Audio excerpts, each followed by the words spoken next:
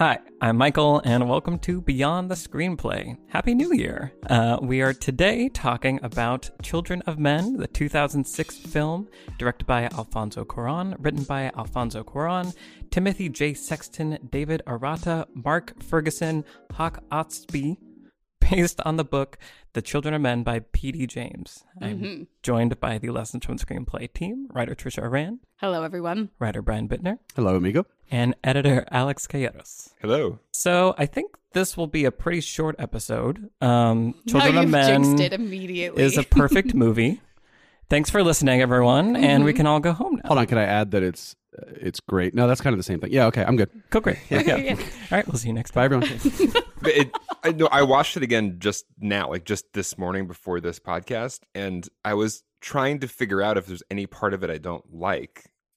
It's just every choice made is perfect. I don't understand how it's so perfect. It's so texturally layered. It's so meticulously crafted. Every shot of it there's loaded with meaning and symbolism and like thematic depth and character development. World building. Oh my God. The casting, the production design, the cinematography, the music choices, the sound design, like on every level, this movie does it the right, like how I would consider it to be the right way. Like this is what everything I want from cinema put into a single movie, which it just feels like a miracle to me. Like, how did this movie get made? How does this exist? It's just too good. Yeah, I think totally. Every once in a while, a movie comes along that you're just like, this is this sort of like the tent pole, you know, like, because I've said this before, I watch a movie sometimes from 1950 or 60 that I'd never seen before, and I'm like, movies were this good? Yeah. Right. Granted, I'd seen other movies from the period, but still just like one comes along where I'm like, holy crap, like how did this movie exist? And then like the next 3 decades of like mediocre movies happen. And I feel like, you know, 2019 was a great year for movies, but Children of Men 2006 still feels like it's like the movie to beat right now, which is impressive. Yeah.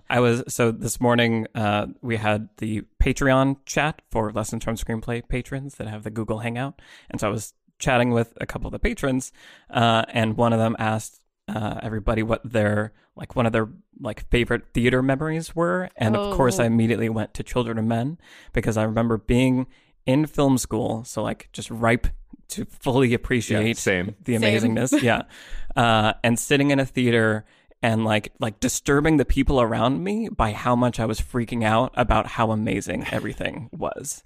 And particularly, I remember my brain breaking during the car scene. The car scene, the first long take where this is impossible. What I am seeing on screen is impossible. Yeah.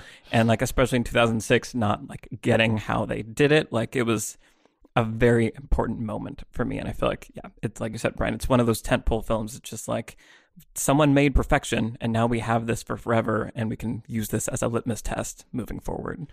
Well, I think for me, because I saw it also in film school, we went to the same film school, and it was a really seminal moment for me because I think that winter, both Children of Men came out and also The Fountain came out. Children of Men came out on Christmas Day, which is like, you know, so right now it's early January. We just had a batch of Christmas movies, and they are Star Wars and Cats and Little Women. Like, that's what people and 1917. And 1917. Limited release Absolutely.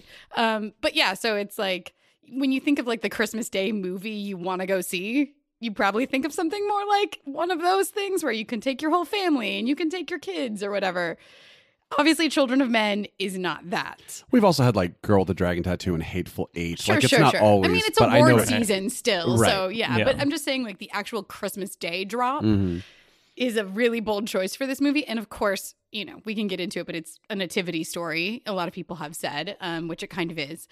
But yeah, it's interesting. I remember seeing it that December too, the same winter you're talking about, and just, I mean, it's incredible. It just blows you away. What I was going to say was that it was right in the middle of my college experience, like right smack dab in the middle. And it was kind of as I was getting into the production concentration of film school, where the first half was more about film theory and criticism.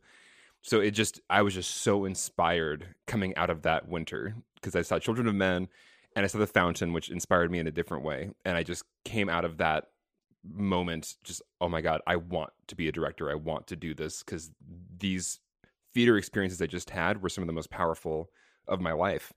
So And I really credit this movie as just propelling me in this direction. It was like a moment of like maturation, I feel like, as a filmmaker, of like appreciating like, the level that film can get to and that it can still happen like today.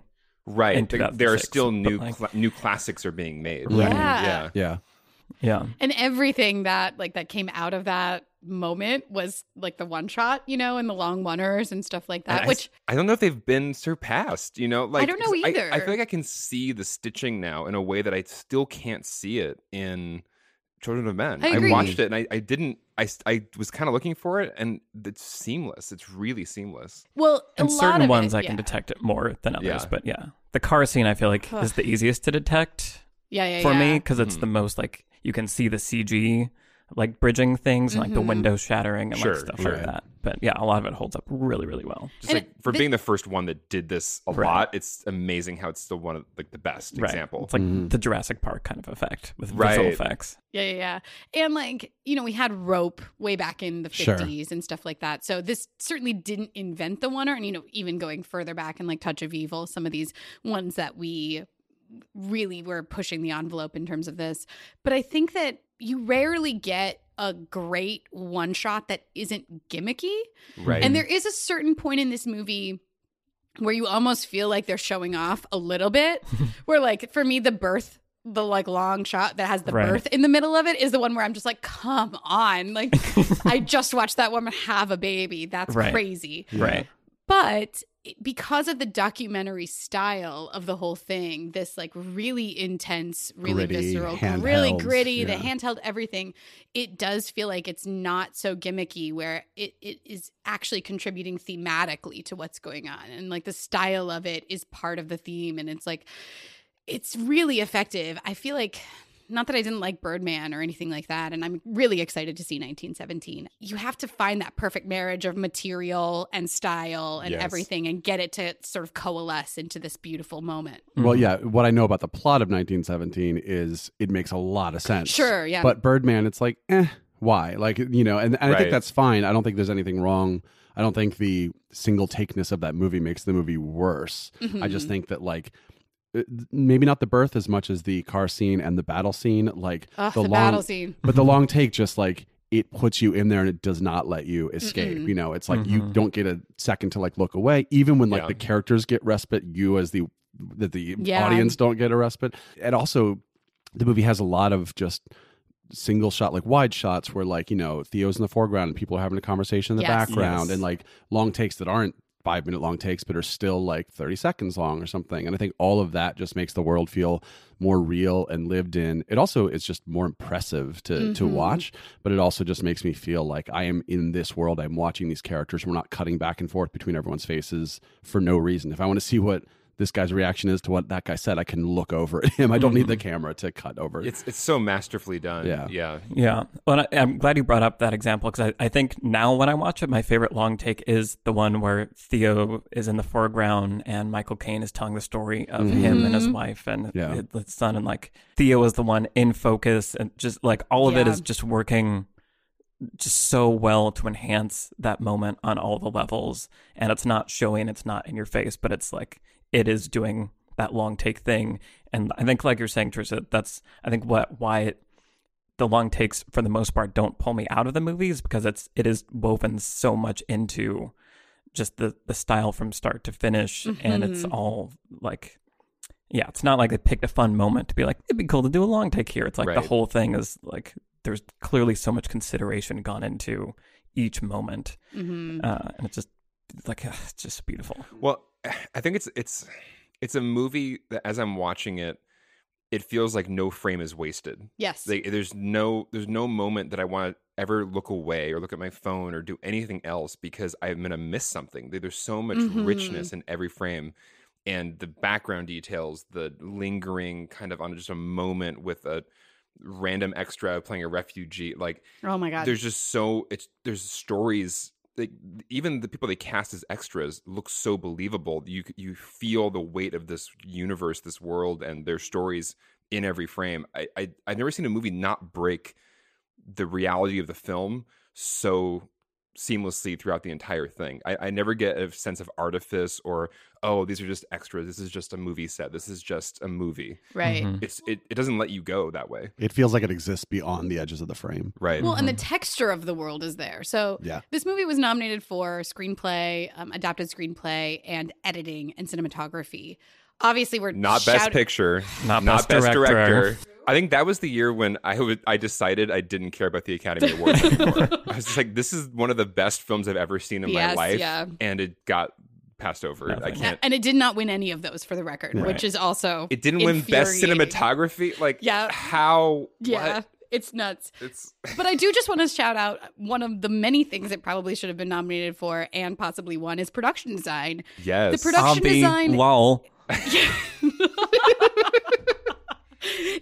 It is crazy. And it's really fascinating, the idea. I just love everything about how this came together, because you have Alfonso Cuarón, one of our most amazing directors, shooting a very British film. And so, he talks about, when you read interviews with him, about let's turn London into Mexico City, basically. And let's distress it. And let's, basically all the most shiny places like Piccadilly Circus, let's destroy it and that kind of thing. It's that texture and how richly lived out the world is, where even when you have great depth of frame or great distance, so thinking about that battle scene where you can see all the way down the street and you go all the way into the apartment building, it's we're not on a set.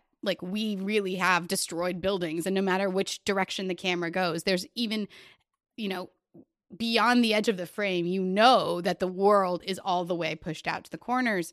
It's just brilliantly done. And I think that's something that we've gotten to that point now. Not every film can afford to do this kind of stuff, obviously.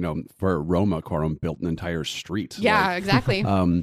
But I think that when you go back to the early ages of film, well, there was a reason there was a lot of cutting and close shots, because there was set people over to the side who were in, they're in a studio in Warner Brothers or whatever. But I think that whenever you can, actually Little Women does this too, where it's just here's some beautiful scenery. We're just going to show you people existing in it, and that's going to be wonderful. And I feel that almost nowadays when I see a movie that just has a lot of cutting and feels very it's staying very close, I'm just like, why? We don't need to do that. Yeah, what anymore. are you hiding from me? Right. What is Especially if it has fake? a budget. If it has a big budget, then don't use the techniques that we need for a lower budget movie that's trying to hide something. Mm-hmm. Yeah. But I guess time is the other budgetary thing, and I feel like that's one of the classic stories of the Battlefield long take was they were there for 14 days. They shot it for the first time on day 13, didn't work, and then they got 2 takes off on day 14, and the last one was the one that they had to use. And the blood spatters on the lens, and they're that's the one we're using, which I love. Well, that was a great example of Alfonso Cuarón, I think, in an interview said after that take,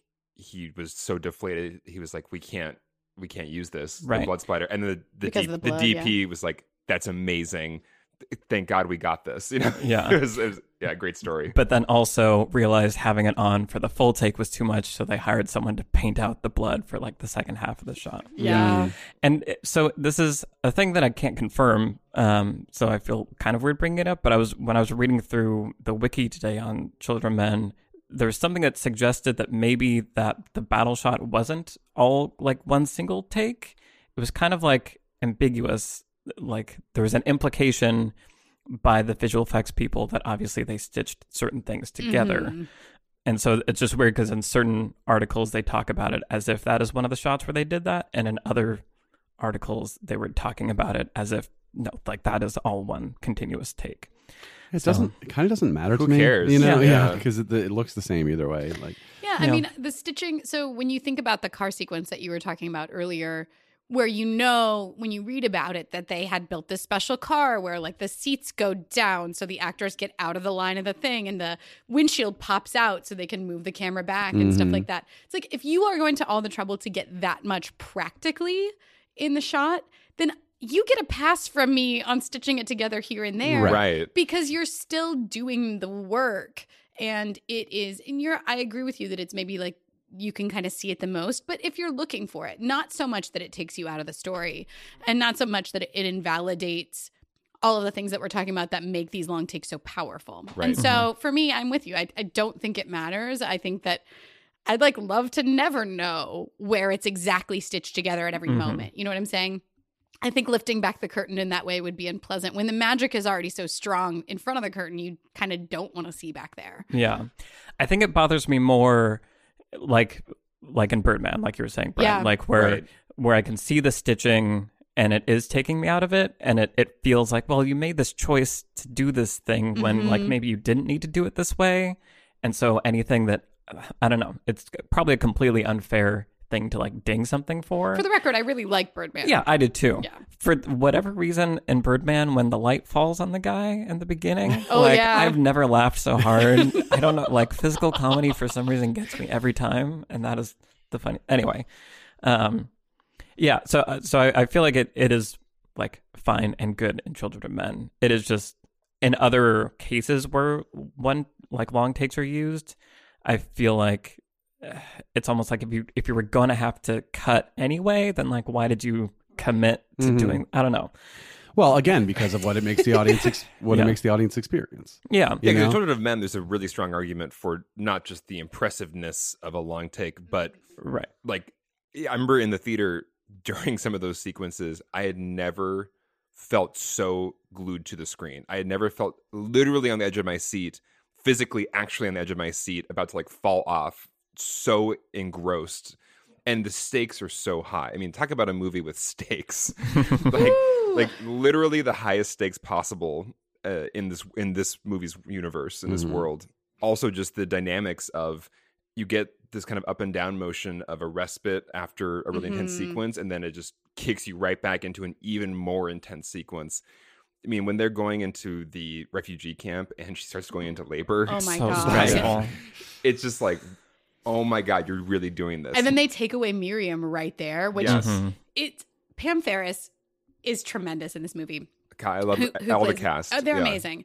But the scene where like, so she's been there for the bulk of the movie, you know, and we're used to seeing, you know, once we lose Julian when she dies in the car, it's horrifying, but it sort of adjusts our expectations of who our characters are, right? Where it's like, and it helps reinforce this moment of like, oh, how cheap human life is, right? And so Anything could happen. right, Right, exactly. ups Yeah. the The stakes rules, also. the rules If are you're out the gonna window. kill your Julianne Moore character, Yeah. Right. you know, 25 minutes into the movie, then who's gonna live to the end? Which is really, really smart writing. And there are very few filmmakers I can forgive for putting Julianne Moore in a movie less than I want her to be. Yeah, exactly. But she like once that moment happens and we realize, okay, we are not safe. None of these characters are safe. It shakes us out. And then when they lose at the beginning of the sequence you're talking about, where Miriam gets ripped away from them and we realize we're not going to see her anymore either. We're not going to know what happened to her. It makes that scene in the refugee camp that much more harrowing and difficult, where you realize the only person left is Theo, basically. It's just, yeah. And then that moment of, I don't know, like unsettling you or just scaring you puts you into that last like sort of third of the movie, or the last 20-25 minutes of the movie, where you realize, okay, we've lost everybody basically, and now we only have these two characters to cling to, and they're so unsafe. I don't know. It's There- great. there's some Yeah, and when they survive anything, it's, Oh my it's gosh. by a hair. It's a It's miracle. always by a hair. Yeah. there's something very unsettling just in general about a character just leaving a movie. Yeah. You know, because usually it's like, oh, we're going to kill this character. We'll kill him on screen, or like, you know, we'll show Right? Or something. dramatically, or Right. Orange is the New Black did a lot with immigration in their last season. And there's a character I think's been there since episode 1 who gets deported in the season, and they literally never show her again. Like, Wow. and the last episode does a pretty good job of here's where everyone is. Even the characters who had like sad endings, you can kind of see how they're maybe coping with it. Nope, like you just don't see her. And there's something just so unsettling about that. yeah, Just gone. Yeah. Well, it's like using the medium to like Right. yeah, evoke that emotion Yeah, and that exactly. feeling. Exactly. Yeah, Well, and that's great. Yeah, I think that's also what is so powerful about this movie is it forces you to look at actual situations that have always been going on in our world, but maybe more so now, more visibly now, but just intense human dramas that do occur all the time in this world that we are usually not aware of, not looking at, not really thinking about. And this movie just puts you emotionally and viscerally in the middle of it. And yeah. And again, I think the choice of having a Mexican director step in and tell a story in England, which like obviously we have one country that has historically been war torn and one country that has historically been basically stable. I mean, it's a really perfect marriage of like filmmaker and material, and it's really great. I think isn't Handmaid's Tale like this little too, where it's just like, we're just going to show you things that are already happening, but it's happening to white people in this movie. So now you're going to care. The thing about Handmaid's Tale is that there are not the same consequences. So like characters don't just leave Handmaid's Tale at all, even when they probably should. I just mean the idea of the sort of like, now it's happening to white people. No, definitely. Beyond the Screenplay is sponsored by Skillshare. Skillshare is an online learning community that offers membership with meaning. With so much to explore, real projects to create, and the support of fellow creatives, Skillshare empowers you to accomplish real growth.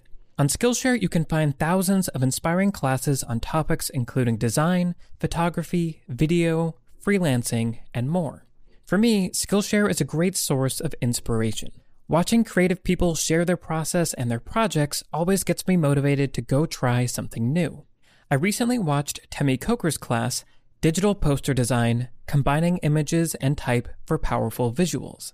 Temi Coker is a photographer and graphic designer that makes beautiful, stunning digital posters. In his class, you start with a simple photograph and add expressive elements to transform it into a striking poster that celebrates your subject and makes a statement. One look at his work instantly filled my head with ideas and got me excited to go out and shoot something. So if you're interested in exploring your creativity, head to Skillshare.com/beyondthescreenplay to get 2 free months of premium membership.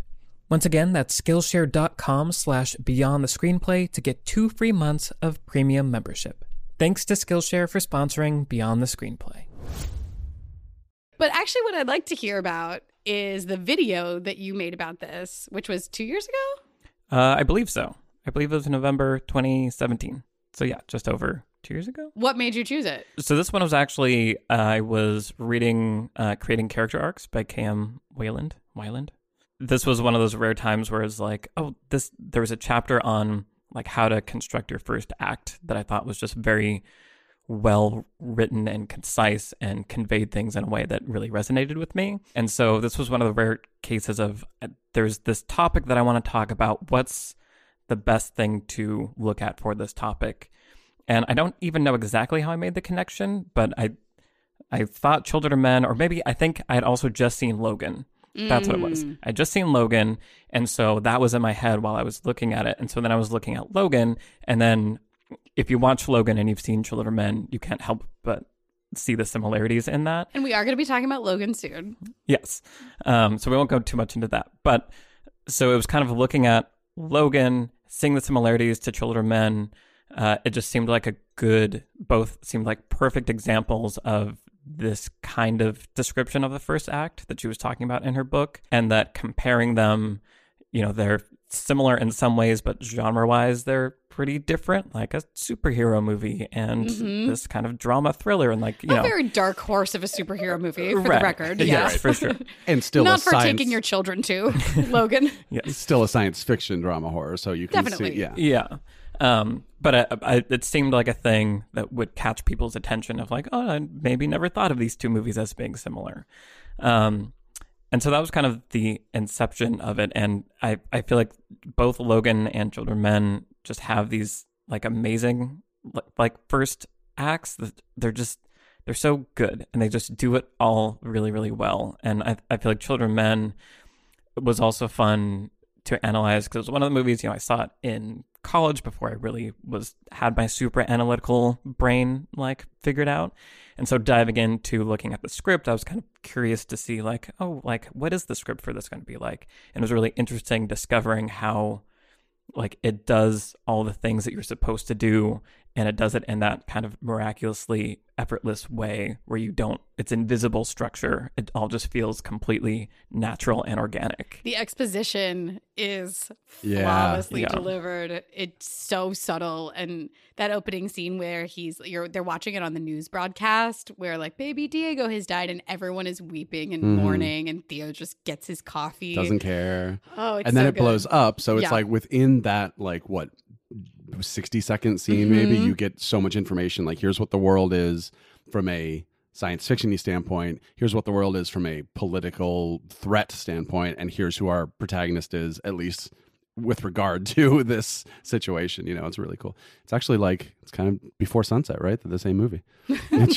just kind of going through real time, basically, just like hidden structure. Well, and I think the thing I really resonated with the chapter in creating character arcs was this idea of like the normal world, like the character's normal world versus the doom world that they go into. Right. And just the idea that, you know, the normal world should really reinforce the character's lie. And I feel like Children of Men especially is such a great example of that, where Theo needs to learn to not be apathetic. He needs to learn to care about humanity, but look at the world that he lives in. And of course you would, like, if you want to survive, you kind of have to be apathetic because it's too much to take everything that's going on around it. And it's, once again, I think it's become even more prescient as time has gone on. Oh my God. It's very easy to fall into apathy, I think, right now, because the world is overwhelming and so kind of daunting to grapple with. Right. It's a very relevant theme. No, and exactly. And I loved what you said in the video, Michael, about how the lie that the character believes has to be sympathetic and relatable. And so we see how Theo believing this lie enables him to live. Like, if he were still standing in that cafe feeling devastated, he would have been blown up. Right. And so we are very sympathetic, where we're like, we like Theo, we want him to live. And so, like, maybe he shouldn't care. Like, maybe it's better not to care. We see that then this happened to everybody who cares in this movie. Gets like, Julian dies right there, like pretty early on. And we see all of the devastation. And it's just like, the only reason Theo's alive is because he's looking out for himself first. Right. And so it's sort of like, that selfishness. We are sort of, and especially in like Western culture, we sort of reject selfishness. It's not very sympathetic. But when the world is so harsh, then we kind of get it. And that's sort of how, you know, what you were saying. It's when there's so much human suffering, what are you supposed to do, right? If you can't care about all of it, then you have to shut yourself off to some of it. And it's also just the shutting off dilemma. I think, the what's so cool upon rewatching this movie, you see these motifs of alcohol, cigarettes, these kind of vices that are used to numb oneself, and he literally has to give up both of them in the birth scene. He has to give up the cigarettes to get rid of the gypsy woman, to get her out of the room, and he has to use his alcohol to wash his hands to deliver the birth. And just like, there's this beautiful motifs like that in this movie that they're not in your face. They're not trying to be like, look at this, you know, representation of this theme. They're just naturally a part of the movie, but they're there, and they're there to find and repeat viewings, and they're so beautiful. This movie rewards its viewers, like, the more that you watch it. Definitely. It's Theo at that moment. He's fully gone out of the numbing himself mode, and he is fully committed to this cause. And it's just so good. Yeah. Real quick, another nice piece of exposition is that when Jasper starts to tell his joke about the Human Project. And first of all, it's like putting Theo against Jasper and seeing sort of how they deal with this world. But then Jasper starts to tell the joke, which, first of all, the joke itself is about the premise of the movie, so you're getting the idea of the world. Oh, why can't people have kids? And then Theo interrupts him and starts, he's like, oh, the Human Project's such a bunch of nonsense. So it's like, again, Barry exposition through conflict and that kind of thing. Like, there's only one reason why he is saying to another person in the room who already knows all this stuff. It's because he is trying to make a point about it, you know, and I just think that's really cool. And it's such a good example of, like, it's two friends hanging out, but it's a scene with conflict in it. Like, you can have both of those things. Right. Yeah, not conflict with a capital C. And they're not actually mad at each other, but they're having a debate. Yeah. Right. Yeah, it's just... Actually, Jasper's not even having a debate. He's just like, can I tell my joke? Right, that's true. Which is even more subtler conflict. Cool. Yeah, just don't interrupt me. Yeah. I also really like that they don't... How sort of measured it is that we get Theo's backstory. It's not like Theo walks out of the cafe at the beginning and looks at a photograph of his dead son, and it's just like, like the way that it holds it back keeps us interested in Theo and like, what is his deal exactly? And so, and the camera shows us that photograph. And I think, like, the filmmaker is allowed to show you something like that without a character having to, like you said, like, look at, you know. Yeah, exactly. Yeah. There's something so, like, I don't know why it works in this movie so much better than other movies, but just I never feel like it's cheating when he kind of floats over, a series of photos or series of right. The world feels so lived in, and it's usually kind of just like almost an introduction to a scene, just kind of giving us the texture of the world. But there's so much information in it. I don't know. It never feels like a shortcut or cheating. It feels just naturally a part of the filmmaking. Yeah. And that's something we talked about before with Cuarón. I call it this sort of incidental magic, where it's like in Harry Potter, you have a guy just like stirring his coffee with his finger. A spoon is stirring coffee by itself, and he's just moving his finger around. And I know I mentioned this on a previous episode, but then in Children it was of the Men, Minority Report episode. was it? Yeah. Because we'll just think about like That world same sci-fi sort of stuff, world yeah. building, how it feels more authentic when Right. it's just shown to us, but not like Right. hit home. Highlighted. So in Children of Men, you have the HUD is on the dashboard, is on the windshield instead of the dashboard, and then you have Nigel's son doing his Candy Crush with his fingers. Right. And then even something subtle like his London 2012 Olympics jersey, which the movie came out in 2006, so obviously they had been announced but hadn't happened yet. Which is but cool. It's just this like little detail that just makes you go, oh, this world feels so real and lived in and thought out. And I think that's what you said, Alex. It doesn't feel like cheating because there's so much thought and care put into it, and then it's not shoved in your face. It's just sort of like allowed to live. Well, and imagine if in the scene where he gets thrown into this van, and then they take him to Julian, and they're talking. Imagine if she had been. So we kind of glean from their conversation that they were in a relationship, and like you used to care about this, and but like they don't immediately be like, well, if you would remember our dead son, then again, it still feels like She doesn't bring it up. No, they're talking about what's happening now. And then the like backstory is kind of very much in the subtext. So again, it makes you lean forward where you're like, what is their relationship? Why aren't they together? What exactly happened? It raises those questions in your mind and doesn't answer them right away. And not until much later in the movie. It's really, really well done screenwriting. There's that like beautiful moment when they're on the bus and like she says something about like when they are kind of starting to talk about the kid and like he had your eyes, and then they just like kind of both look off for a moment and like then the sun comes through. It's just like it's a nice little moment where like you just know what they're thinking about and you feel it. And so, it's just so good. Well, there's so much humanity in this movie. Yes. That's watching is such a touching experience because you just feel there's like a lot of love for all the characters, and even the quote unquote bad guys feel lived in and like they're part of this desperate, uprising movement. There's nothing that's cheap or black and white or doing something that is just a movie thing. It feels like there's just deeply loving humanity poured into all these characters, and it's just I respect that so much. There's so much care put into that. And I know we've talked about this a lot on recent podcasts, but I think a big key about like why this works is the simplicity of the story. It really is very simple.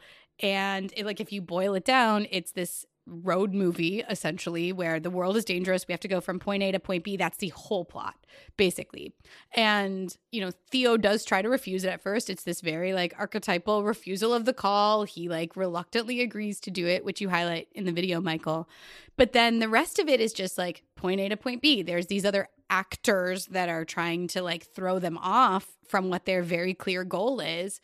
But the goal never really varies. And the story is just like incredibly simple and understandable. And I think that this movie is yet another great testament to how if you take a simple story, you really, really build out the world, you really, really invest in the characters and let them have their moments and sometimes to the detriment of other characters, right? So like you have the main character, you have Theo, we're really focused on him. The minute that Julianne Moore walks into this movie, I'm like, oh, well, it's a love story now and they're going to get back together and da-da-da. Subverting all those expectations to stay focused on what is ultimately a very simple hero's journey, it works really well.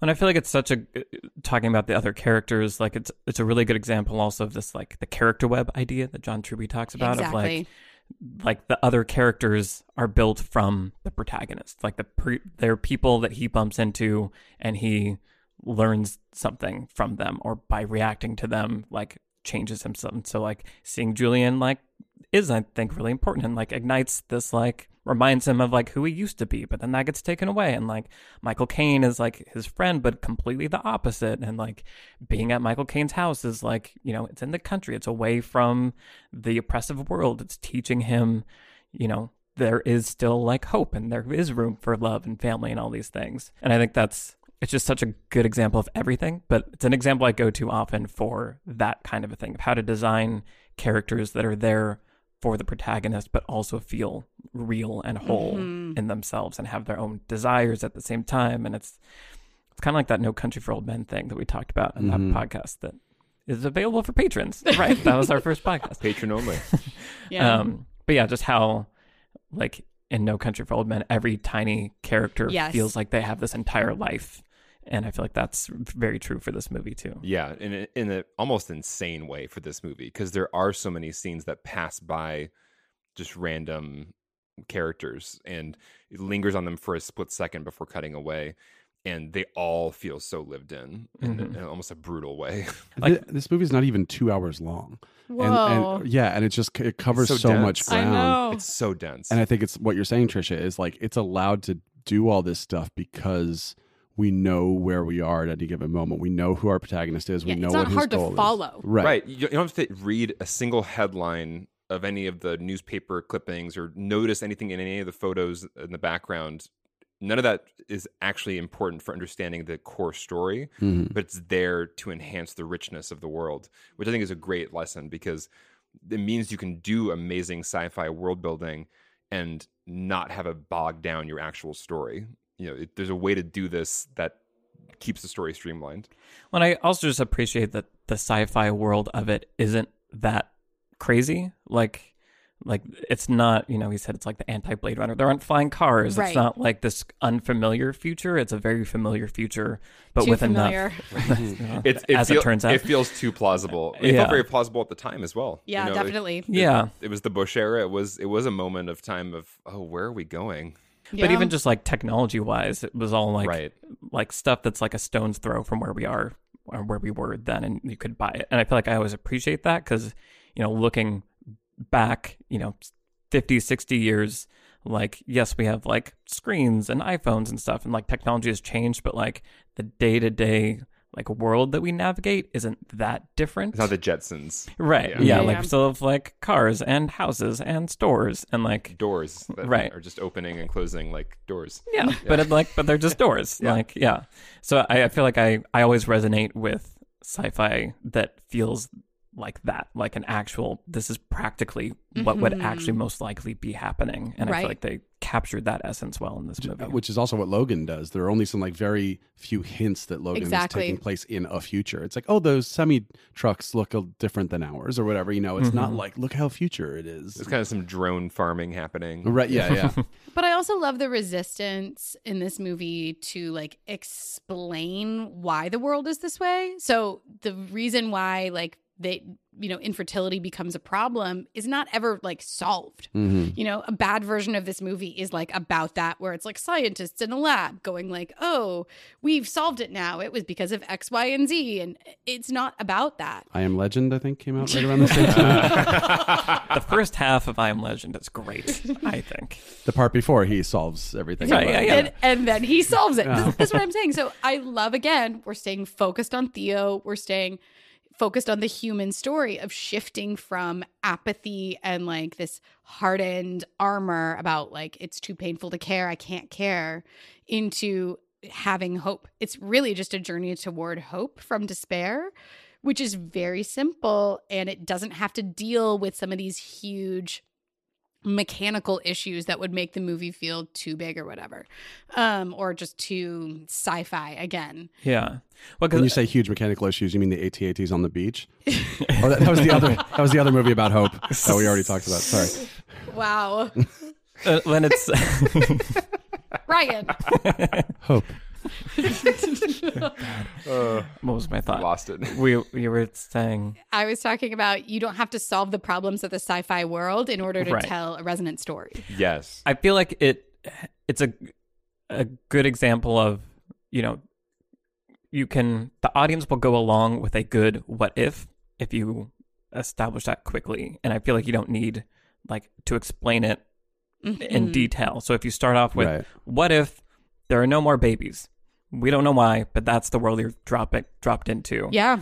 If done properly, you don't need to obsess about the details or like, how do you make that believable and blah, blah, blah. Like, I think that is what a story is and can be. Is like, this is a story. What if this was happening and this is our protagonist and this is the story we're going to tell you? And I think if you can do that efficiently and effectively and keep the focus on the thing that matters, it's much more powerful. It's also a lot easier to sell if you just start your story that way. It's something I never considered before, but like most movies are 20 pages in, the thing happens that is now the world babies stop coming. Right, exactly. And just think like, who wants to see that version of this movie? You know, like just telling us at the beginning, here's what the world we live in is. It's like, okay, cool. Like The 1 reason- minute, I'm in. The other reason the what if works in this movie is that they actually put the work in to think about all the consequences. Right. Yes. And think and build out. Yeah. I mean, Extrapolate. they've done so much work to place us in this moment in time. They've thought of so many world events that have conspired to lead to this UK. And I think that is why the what if works, because I'll buy this random no babies thing because the world you've built is so believable around that what if. And to the movie's credit, the premise is most of what it borrows from the novel.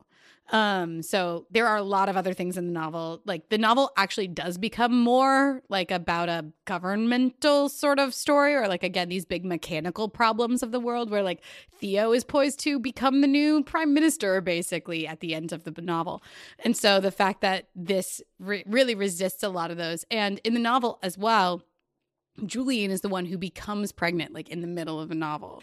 And I think in an early draft of, like I think when they hired Julianne Moore, that was going to be she the was role. still she going was to be the playing. one. Yeah. Yeah, Oh, that's exactly. crazy. Yeah. What a change. Yeah, Key is not a character from the novel. Wow. Key is a character just created for this movie, and I just love her. And I think it goes back to that streamlined thing where it's like, if you have it be Julian, which in the novel Julian is not in it, like Theo meets Julian at the beginning of the novel. So they don't have any shared history.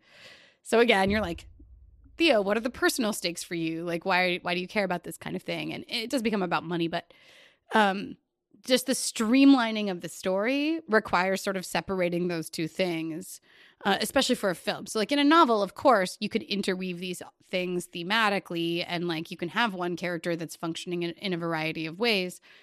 But for a screenplay, separating those two characters is really smart because it allows Key to be one thing, which is this vessel that he ends up having to escort through this landscape. And so, again, staying focused on, we're telling one character's story. It's Theo's, really. I don't know. I just really respect it as an adaptation. I could do it without her character literally being named Key. But that is about the smallest gripe I could possibly have with a movie this It's a wonderful. sci-fi kind of a choice, right? Yeah. Like characters in sci-fi novels have names that are like, okay. There's like one wide shot of like a car driving by, and it's like the field of cows that are burning, and then like the leg falls off, like right as the shot kind of comes to its end, and that's a moment where I'm like, I don't buy that. So we have two things that are not perfect. You don't buy the timing of the cow burning. Yes. Yeah. Also Luke's That's our last complaint. Luke's last name is Double Cross, which I just felt was like a little on the nose.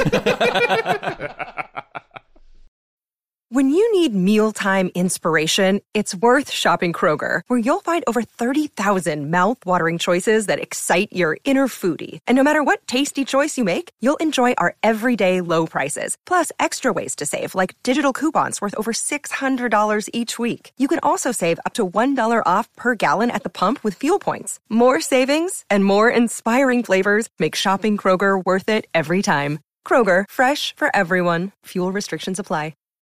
What was kind of interesting reading about the making of this also is like we wouldn't have Children of Men without Harry Potter. No. Prisoner of Azkaban, right? Yeah. That's what Exactly. it Thanks, was Harry called. Potter. Yep. Because he had signed on to start working on the project before doing Harry Potter, and then kind of went off and did Harry Potter, and that's where he was living in the UK and kind of got to know what the politics were and what that world was like. It let him play around with long takes, which he got to do a Yep. lot of, and exposed him to visual effects and just like all of the knowledge that he gained in Prisoner of Azkaban came in extremely useful when crafting children of men. So I like that they're like kind of like siblings. He also they are. like fixed Harry Potter. He's like, Chris Columbus, your first 2 movies are adorable, but like we're gonna get real. Here's a movie. Yeah. To be fair, that's also how the books go. Like the first It's 2 books true. are like a little like here's like a simple story, and book 3 is like Gary do it Oldman. all, yeah. Right. You definitely feel that gear shift. Yeah. I've been listening to them, and that definitely happens. Oh, that's right. I keep forgetting you're new. Yes, new We're to the gonna have books. we're gonna have to talk like Harry Potter at some point. Oh yeah, Harry Potter. We haven't even touched on Harry Potter. Because I feel like also to bring it back to movies, I feel like some of the like watching Prisoner of Azkaban and Six, Half-Blood Prince. Half-Blood Prince, I feel like are interesting examples of how to adapt a book to a movie. And I feel like that's a thing. They're also like I think the only 2 books where like the bad guy is not in them. Right, which is so interesting. Interesting. Yeah. I mean, it is this tightrope walk when you're dealing with a novel, which it's sort of, unfortunately for novels, it sort of requires distilling a lot of what's in a novel. You know, in novel writing, you have so much freedom to explore the theme from a variety of angles. Like, and I feel like a lot of modern fiction takes advantage of the form of novels, which is like, we're going to have 6 characters and we're going to explore the theme from the different angles of 6 different characters or whatever that is. And I love reading and modern fiction, I think, is in an interesting place in terms of novels. But I think, unfortunately, the constraints of you have 2 hours to tell a movie requires a lot of sort of distilling what it is. And the best, I think we've talked about this on the podcast before, but like the best adaptations are the ones that are able to figure out the theme.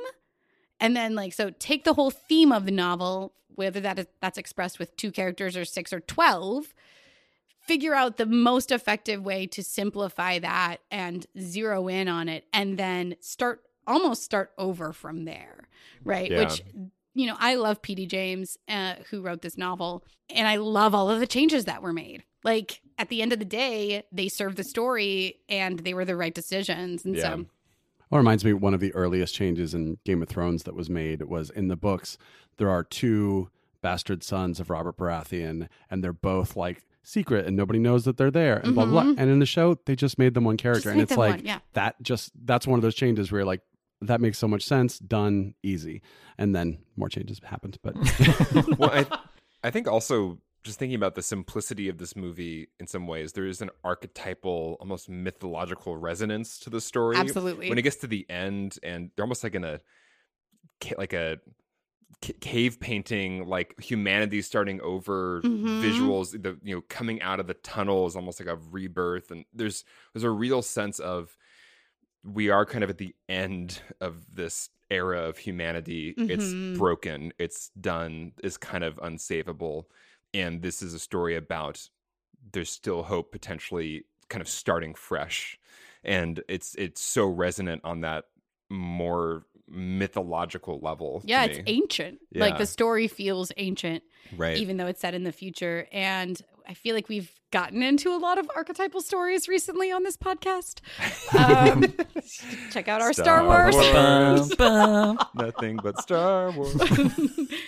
But I love that this movie leans into some of the like biblical, ancient, artistic sort of imagery that we have about our oldest stories of hope, right? And so like some of my favorite moments in this are the ones you're talking about, but then the ones that reference artistic thing, like the Michelangelo and the Pieta and those things, and how it dwells on sort of the way that we as humans make art about these like deepest sort of longings and narrative forms. So yeah, obviously the story with that shot where the woman is holding the body of her adult son is a reference to a photograph, which is which actually happened. It's like a documentary photograph from a war zone, but which of course looks exactly like the Pieta, which of course is an interpretation of like a Bible event. And so what you have is like this story from thousands of years ago interpreted, but it's iconography at that point.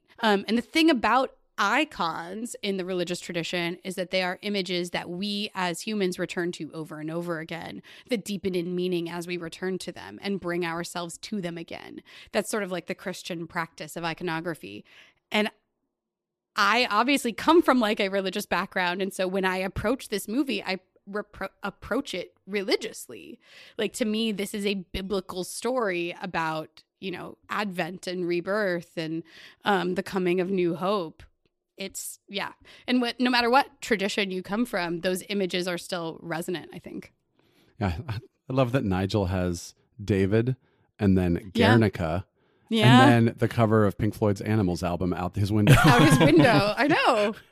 But again, that's iconography. Yeah. That even if you can't immediately put your finger on it and go, I know what that's from or whatever, it still has that kind of powerful, burned into your brain. Yeah. Yeah. And very evocative. Exactly. What are your guys' takes on the significance of animals in this movie? Because like everyone has a dog.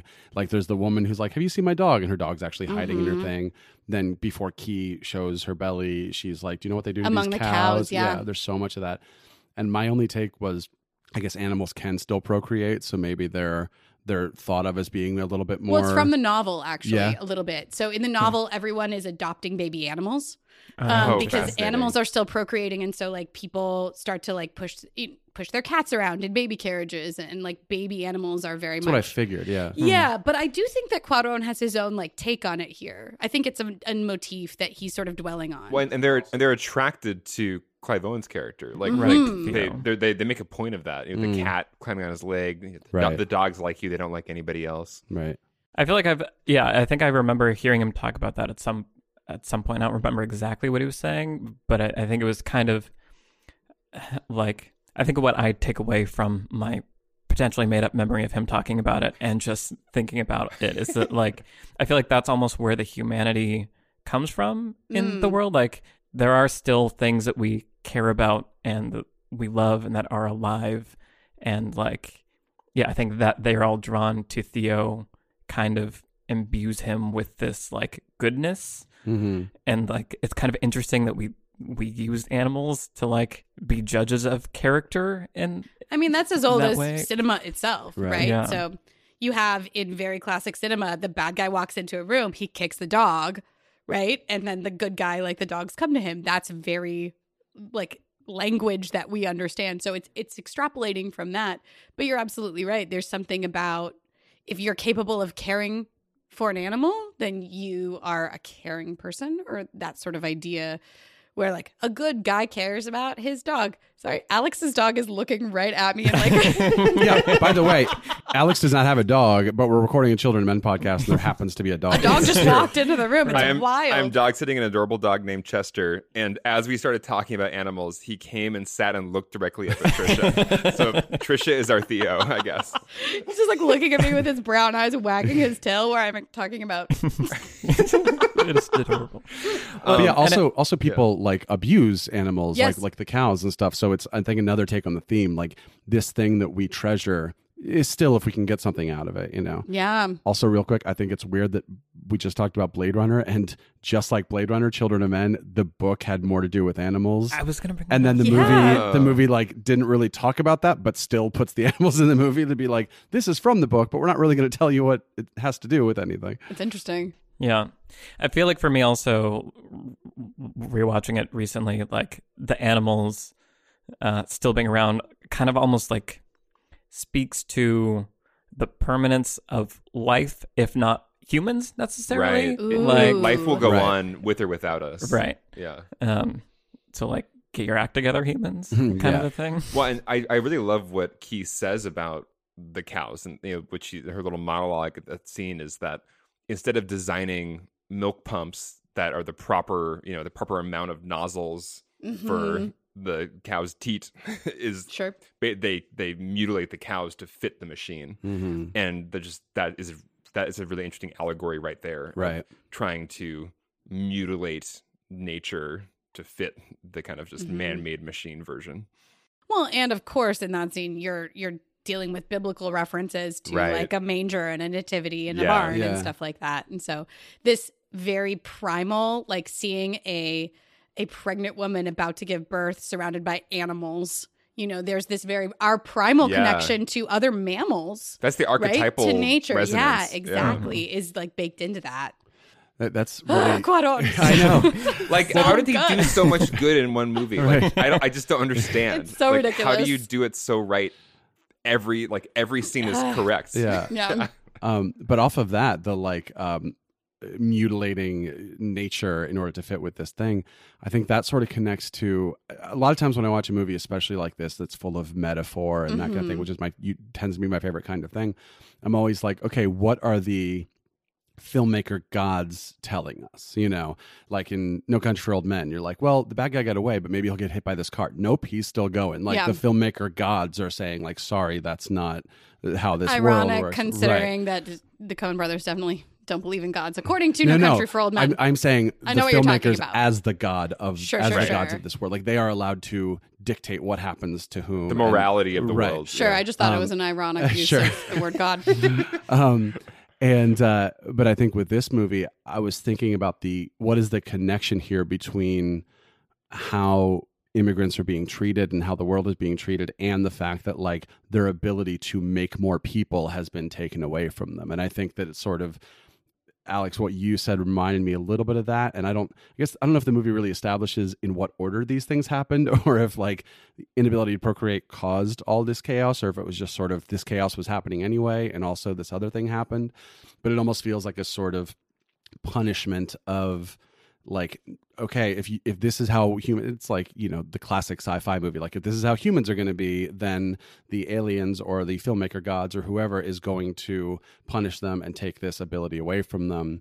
And then you have Key, who is not the most pure, innocent person ever, but like who is pure in the sense of this movie.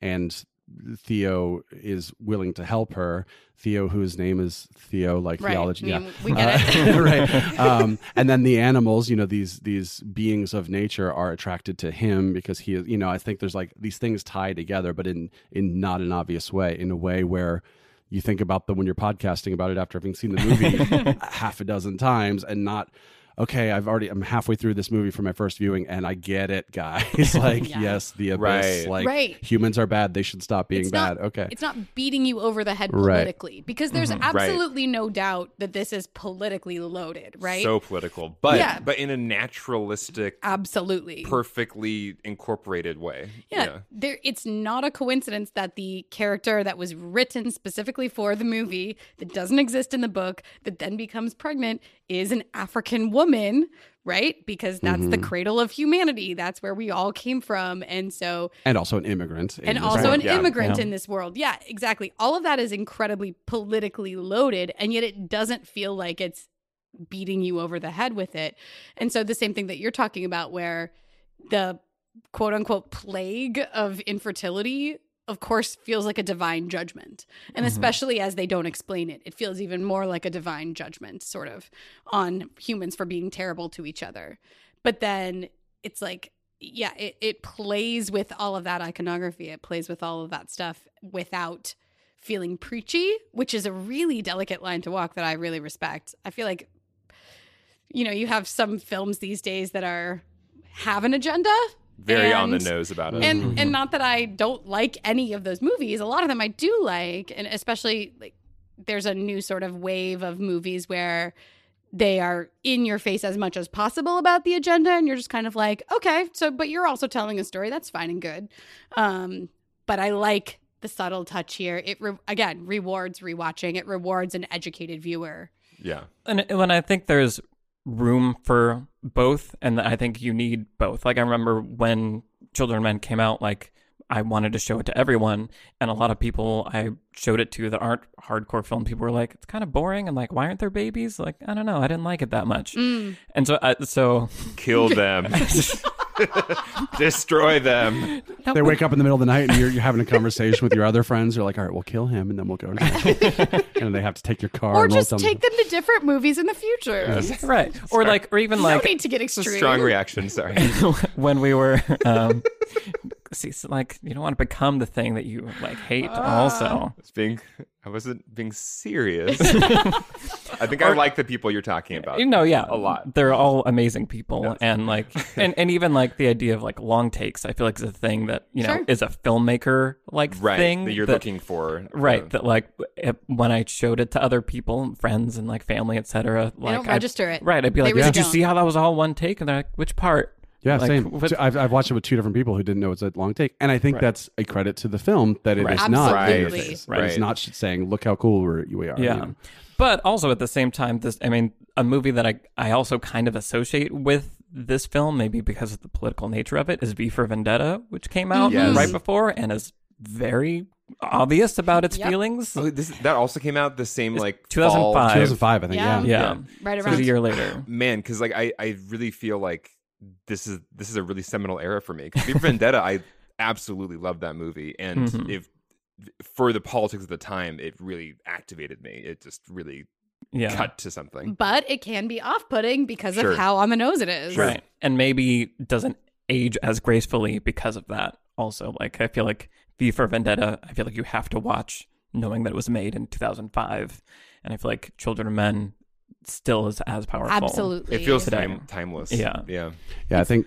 Sorry, Trisha, you were talking about the like message movies kind of thing. Mm-hmm. Boy Erased was a movie that came out last year. Oh yeah. Yeah, about the like conversion therapy thing, and like as a film, it was well made. It was good, but it just sort of felt like, okay, here's something that like basically nobody is for anyway.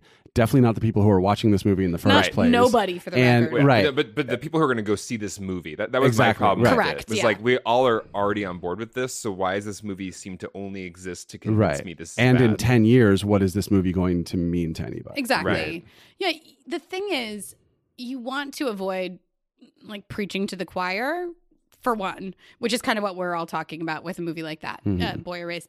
But you also kind of, if you are trying to create a story that feels timeless and can be what we're talking about, which is a new classic, then you want to not just be preaching in general. And I think the way to not preach is to tell a story that everybody can find themselves in.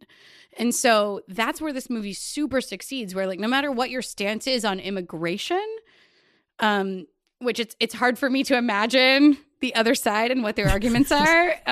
So I'm not trying to do that, but no matter what your stance on immigration is, there's no doubt that the systems of the world of this movie are very broken and bleak, right? This movie is devoid of hope up until we like realize what is going on with Key.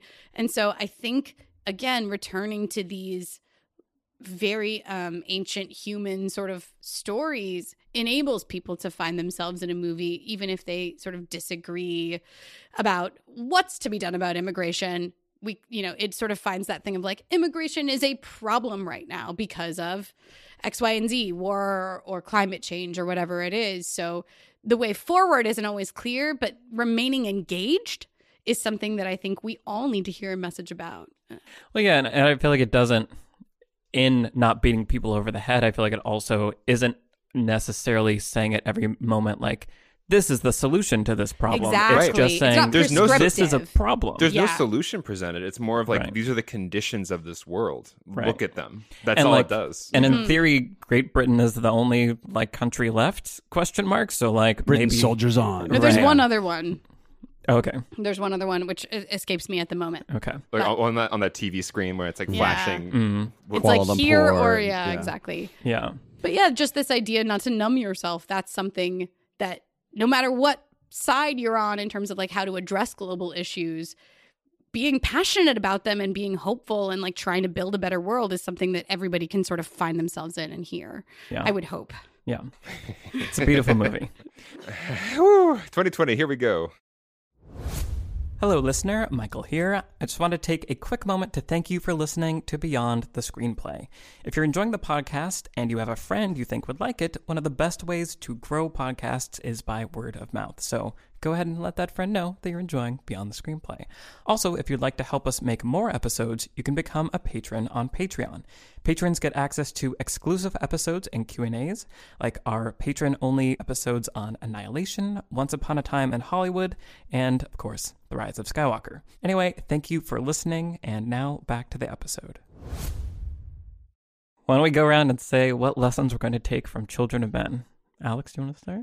I feel like we've touched on so much of it. I think probably we've already said this, but the world building is what I take away from it, which is I don't have to, if I want to build a sci-fi world in a script like this one, where there's conditions that are part of the story that are indicative of a larger world, that doesn't have to be said. Nobody has to be like saying, back when this happened, this is why the world became this way. Just put it in the background, tell a human story that is influenced by the conditions of the sci-fi universe, but don't make the text of the movie about like this sci-fi universe and why it's this way. And here's all the rules and make sure you follow the rules. Like just have that influence the conditions of the story and trust that that is enough to make it a great sci-fi and just tell a human compelling story in the middle of it. I love that as a lesson because I read a lot of YA fiction, and I feel like every YA novel these days that is like sci-fi or dystopian world is about how to like, let's burn down the whole system and fix the whole world. And I would be interested in reading, please somebody tweet at me about like really great examples of this, but I'd be interested in reading like, what if Hunger Games wasn't about tearing down the whole world? What if it was just about one person's story within this dystopian world? I would be really interested to read that book. Where, yeah, the story doesn't have to solve everything. Right. Yeah. Or pretend like it has the solution. Right. because the revolution within a human soul is compelling enough. Right. Yes. If you can change one person's mind, that in itself is remarkable and amazing. So one human change is enough to compel us. Yeah. Yeah. Is that my lesson? It might be. I don't know. Is it? No, I just want to call out one more thing Yeah. For my lesson, which is just, I think often we get this pressure of in the first 3 to 5 pages, we have to have our protagonist make a really compelling choice. I love the way that this opens, where Theo's choice is, it doesn't feel big or revolutionary, but because of the world, it ends up being extremely consequential. So his choice not to care when everybody else is caring is in itself, it feels like sort of the photo negative of what we expect from like a first 3 to 5 pages of a screenplay, where it's like my character's kind of passive, but in fact his choice is actually very active to not care, and that in itself is the thing that's broken. I really love that approach to like an opening scene, and it's so effective. And it's what you were highlighting in your video, Michael, about the end is in the beginning, right? Where he goes from that to being separated so much from the crowd at the end in how much he cares. It just like is this really beautiful, complete arc. It's so believable. Absolutely. The way it plays out, Yeah. you never doubt. Like, yeah. It might be the best like opening of anything. Oh, ever. it's up there for sure. It just does so many things so effortlessly, so quickly, so beautifully. Yeah. Brian. Mine is very much basically what Alex said about the sort of world building. And I feel like this movie is a great example of where I want to know more about the world, but I don't feel confused or overwhelmed. It's not like suddenly they're like, oh, we have to go to the jetpack gang. And you're like, wait, who? Like there's no like sudden information that comes out of nowhere where there's like some new faction or sense of magic or sense of anything in the world. It's like, no, everything we showed you up front, everything that you're seeing is an extension of that. But also there is so much beyond the edge of the frame that I want to dive deeper into, you know. There's something, my friend Aaron, who is a filmmaker but also has a terrible memory. Hey, buddy, I love you. He told me about this concept that he read about called Distant Hills. And based on his memory, it's probably like faraway glens or whatever. But it's the idea that when you are watching a movie or reading a book or anything, is that you want to, there's some tease of something else on the horizon that you want to see. And, you know, that's the Kessel Run, cool. Many Bothans died to bring us information, cool. I don't need to see that. Like, just hearing about it is fine. I don't need an entire movie telling me about how both these things happen. That doesn't mean you can't. I don't actually want to see those hills. I'm just glad they're over there on the horizon. And I think my hashtag so though. And Rogue One. I'm not taking the bait. Continue. But that's what's weird about prequels is that like one reason we love a movie is because they have these distant hills, and then prequel people come along and say, let's just tell you all those stories.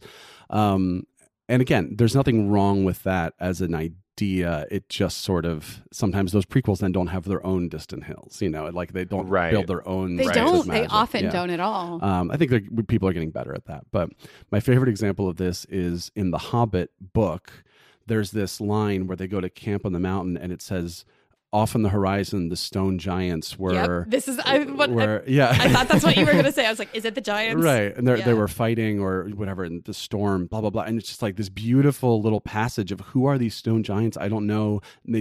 But they're just there. But then let's make a whole action sequence about it in the Hobbit movie. Let's make a movie where then like, oh, the mountain's moving. It's the stone giants. Now we have to jump around from stone giant to stone giant. And it's literally distant, mountain people, basically. But it's just, did the stone giants kill some of the main characters in the first movie of the trilogy? Of course no, not. They didn't. They're not killable. Yeah. They're not killable when they fall hundreds of feet and then the Goblin King falls on top of them and they just go, oh, that could have gone better. And, If that's like not the opposite of killing Julian. If someone, yes, literally the opposite. If someone knows the actual phrase, if it's distant hills or whatever, I love that as a phrase. But someone please tell it to us because I want to read more about that. I love that as a concept. Just going back to like fundamentals of world building, having it built beyond the borders of your story. Right. In a way that's visible is just beautiful. Yeah, I asked my friend where he read that and he couldn't remember. Aaron. Poor Aaron. I also want to just kind of underscore a thing you were saying about, there's no moment of let's go talk to the jetpack gang or whatever. Like, I think that kind of connects to what you were saying, Trish, about the simplicity thing, where I feel like too often in plots of films that were written hastily, most likely, the solution to problems is, there's this other thing that is the solution. Now we got to go see if we'll win their support. And like, yes, you will. And it's not fun to like solve a problem by introducing a new thing. It's almost as though introducing a new character shouldn't be a way to solve a problem. Among many other things. Or like the go-to way to solve a problem. Right. And I like the Children Men is, there's kind of that with the introduction of Jasper's dealer, that guy. Oh, yeah. But it's connected to Jasper as this like pot grower. Like it's all kind of built in from the beginning. It's very fluid. And I think he even mentions him in the early on in the movie. He says, I'm a dealer for a guy at Brixton. That's right. Yeah. Yeah. So yeah, I feel like that's another little hidden gem in your lesson that I liked, Brian. And I think for me, kind of like I was talking about in the video, my ongoing quest to find examples that are very, very clearly convey screenwriting ideas. So like Inside Out is one that I've talked about a million times. I really like Children of Men as this idea of what is your story world supposed to be, and not necessarily in the world building sense, but for like the protagonist, for the character. Like, here are some guidelines of, don't just put your protagonist randomly in some place. Like, the world that they're starting off from needs to be affecting them in these different ways. It needs to be keeping them from dealing with the truth that they need to be. And I think it's a elegant and clear example of that technique. And it's one that I return to a lot when thinking about things. Yeah, it's perfect. Yeah. Children of Men. Perfect. Not always fun to watch, though. I will say that. Sure. Like, I definitely didn't watch this. Like, I saw it in 2006 and didn't watch it again until a couple months ago because it's, I have sort of a low tolerance for violence. So it's one of those things where it's like, it's horrifying. Well, it's also just very heavy. Yeah. It feels, because it feels so real. Yep. It like hits my heart harder. It feels heavier than just any other kind of sci-fi dystopian movie that I watch. Yeah. Yeah. Stressful, hard to watch, brilliant. Children of Men. Pure cinema. Yep. Why don't we quickly go around and say what we've been watching recently? Brian? So I watched the Netflix show Living with Yourself. Oh, Paul Rudd? Starring Paul Rudd God and bless. Aisling Bea, who I love from British panel shows and comedy and stuff, and she's awesome. Look her up. Look her up for stand up sometime. I'm liking the Netflix approach. They did the same thing with Russian Doll, where it's 8 30-minute episodes, and it feels really nice because you can watch it in one sitting if you want to, but it's not so long that it just goes on and introduces a bunch of side stuff you don't care about, but it's also long enough that it can really explore a premise. I think weirdly Russian Doll is basically Groundhog Day the series, and Living with Yourself is basically Multiplicity the series. But it's the idea of like in like the first 2 episodes, let's cover all the what ifs, and then where do we go from here? So I think that what I like about this show is it really just takes it to the next step, where you go, well, once that thing happens, now what has to happen next? And it really it's not easy, I guess, is the easy way of doing this would be like, here's some hijinks that happen when there are 2 clones, but it's not. It's let's really deal with some character stuff. The different episodes take place from different people's points of view of the 3 characters, so the 2 Paul Rudds and his wife, and they're all protagonists at a given time, which means more often than not, one of the other 3 is that person's antagonist, but like you just spent an episode rooting for them and kind of sympathizing with them. So I just think the reason I wanted to mention it over some other wonderful things I've been watching is just from a screenwriting, filmmaking standpoint, it's a really cool example of how to do some things and play. It's like an experiment almost, where you're like, cool, I care about this character, he's my main character. What happens if this other character gets introduced who's him but better and has the exact same memories? So it's not like he just came to be. It's like, no, they both have the exact same experience and the exact same memories, but one of them was just fabricated, and now we have to deal with this fact. And like, it's just I really liked it. Nice. Sounds terrifying. But also ripe for hilarity. Trisha.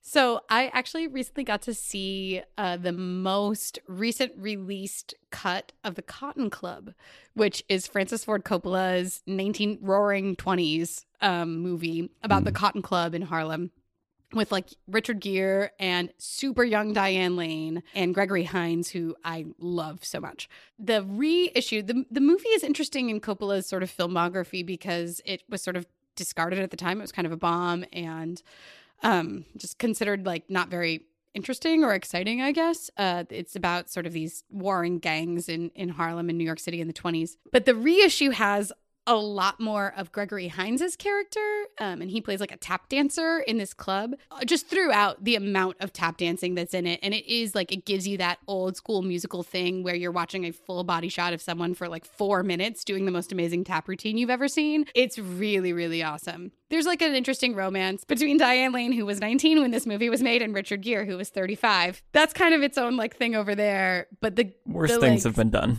You're absolutely right about that. But if you're, it's 2020 now. If you want to like get into some jazz age stuff, then The Cotton Club, the new cut of it, is really good, and it's phenomenal. The production design, the costume design, it's stunning. You can see when you watch it just how much was money, but also like time, care was poured into it. It's just gorgeous. So if you are a fan of Chicago or anything like that, The Cotton Club is actually a really good one. Richard Gere's middle name is Tiffany. Give him a break.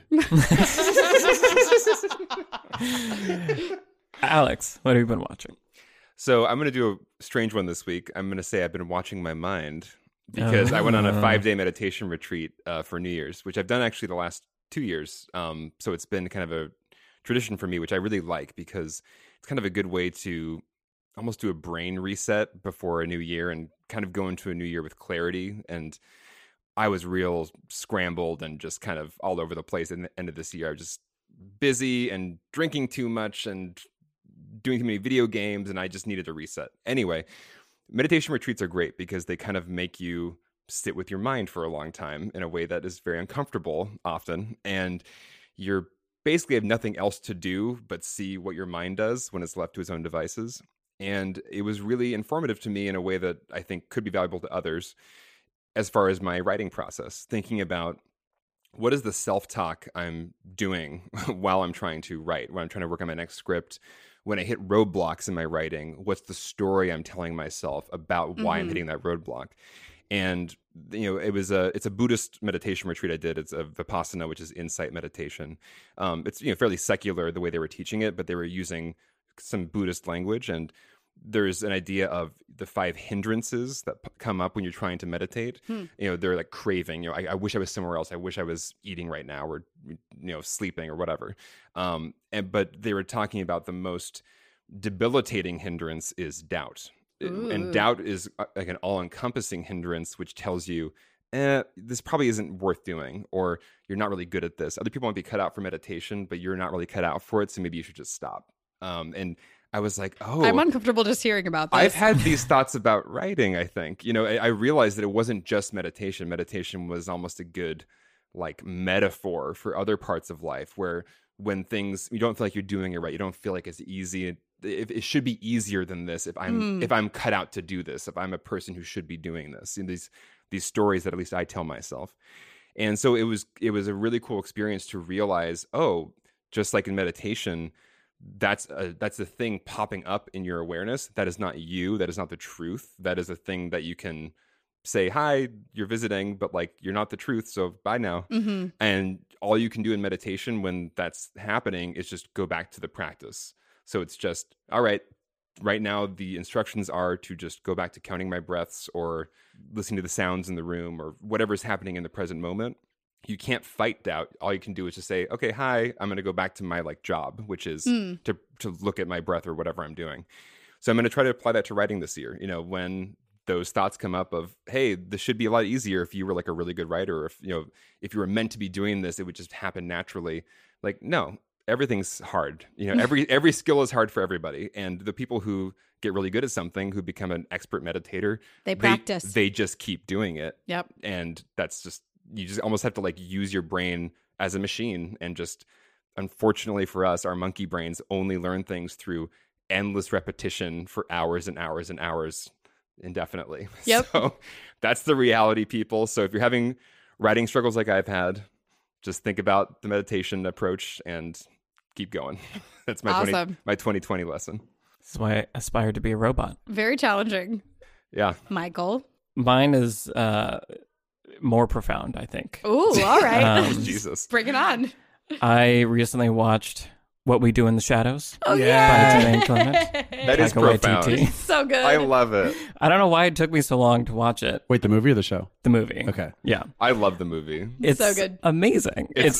I laugh so much. Yeah, it's like exactly my kind of humor. Like, I love Flight of the Conchords, and just, it's just so funny and silly and goofy in a way that, like, I appreciate comedy that is like goofy and doesn't take itself too seriously. So it's just like, we could just like everyone have fun, but it's still like smart and clever.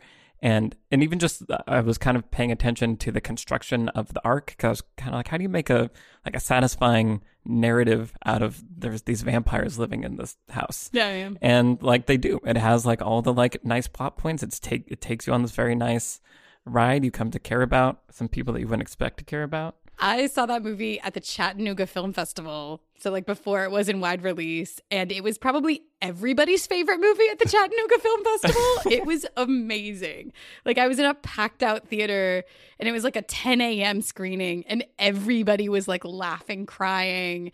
Just, it tore down the house at Chattanooga that year. It was awesome. I just remember I just lost it when they introduced the 1,000-year-old oh, it's like so good. mummified Yeah. breast. It's like, this is too good. I love this movie now. Yeah. Also, there's a 10 episode show out there now. So. Is it good? I watched the first episode, which felt very much like, here's the movie, but in a show form.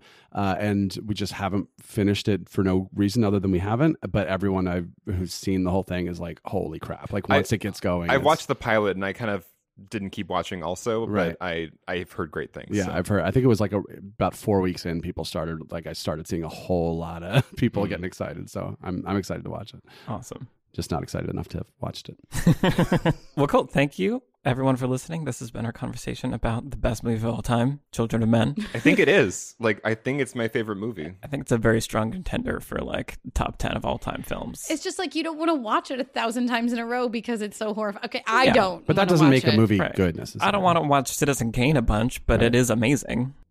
We'll have a Citizen Kane episode. Okay.